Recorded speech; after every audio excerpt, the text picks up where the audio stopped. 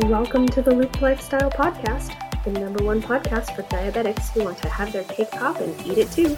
I'm your mentor, Stephanie Johnson. This podcast is recorded live on Instagram. We cover health, wealth, and relationships, the blueprint for transforming your life. So grab a pen and paper, take some notes. I hope you find some value in the information I'm sharing. Let's get into it.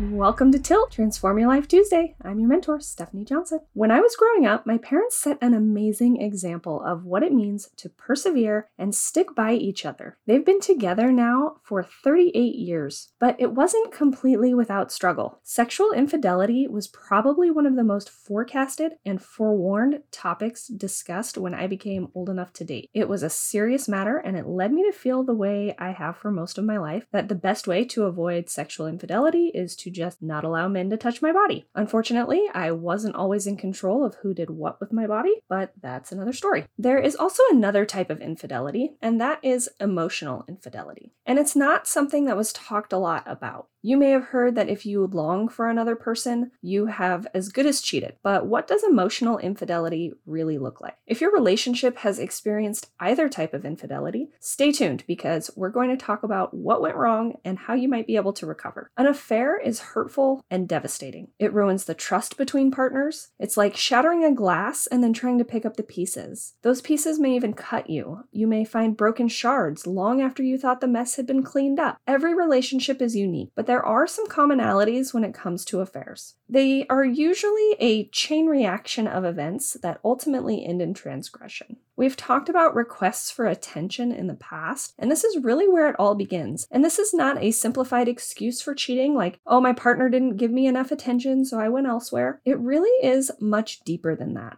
If I can't count on my partner to be available when I'm in need, I'll start comparing. Comparison is the biggest killer of self-love, as my mentor always says. And it can also cause me to emotionally distance myself from my husband. If I allow that distance to foster and grow, then betrayal is inevitable, and possibly even the loss of the love that we had to begin with. And this goes both ways. If my husband needs me and I am unavailable, or I practice turning away from him instead of turning toward him by ignoring him or being preoccupied with other things, or even turning against him by being snarky or lashing back at him, and I were to do this repeatedly, you can see how he might start to feel rejected and hurt. It could foster the belief that I'm not there for him. This could also make him feel stressed out, vulnerable, insignificant, or even unwanted. The negative effects from those past requests for connection that went unanswered or even thwarted start to build up. It gets easier and easier to get into a negative state of mind, resulting in endless, stressful, and pointless arguments. This can lead to suppressed feelings and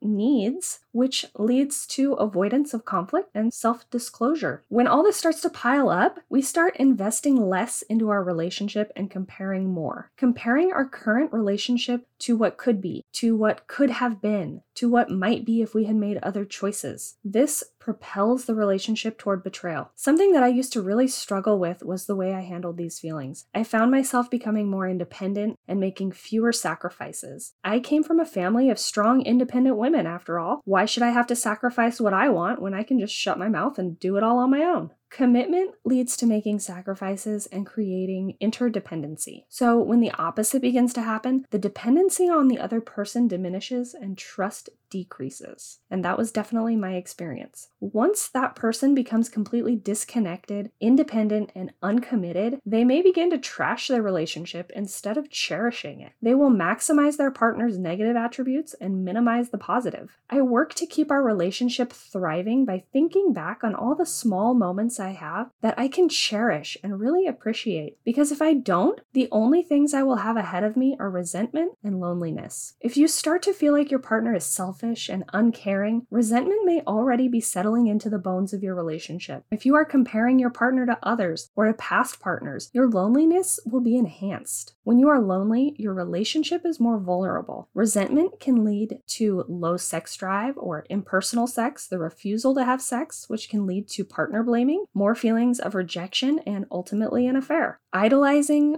alternative relationships while becoming more independent of your partner, relying on them less to meet your essential needs, and investing less into the relationship rarely has a positive outcome. Don't let those walls build up between you and your partner. That wall is built with secrets that start as omissions, inconsistencies, lies, and then confidence violations because you are no longer concerned about harm you cause to your partner. If you are searching for others to fill your emotional gaps, you are not cherishing your relationship. You are actively turning away from your partner and turning toward others at a time when you are most vulnerable and boundaries will likely be crossed. If you have been hurt by such an event, this can even lead to PTSD. I know I have struggled a lot with everything I've been through with past relationships, and I am so thankful to have my husband of 13 years consistently by my side, the one person who is always there for me when I need him, no matter what I'm going through, and always sacrificing for his family. We will continue to work to strengthen our relationship and cherish it always. Thank you so much for joining me on this episode of Tilt, Transform Your Life Tuesday. I appreciate every single one of you. If you are struggling with any aspect of your life, don't hesitate to reach out. The link for mentoring is in my bio on Instagram at the_cranky_panky. Have a great night, and we'll chat soon.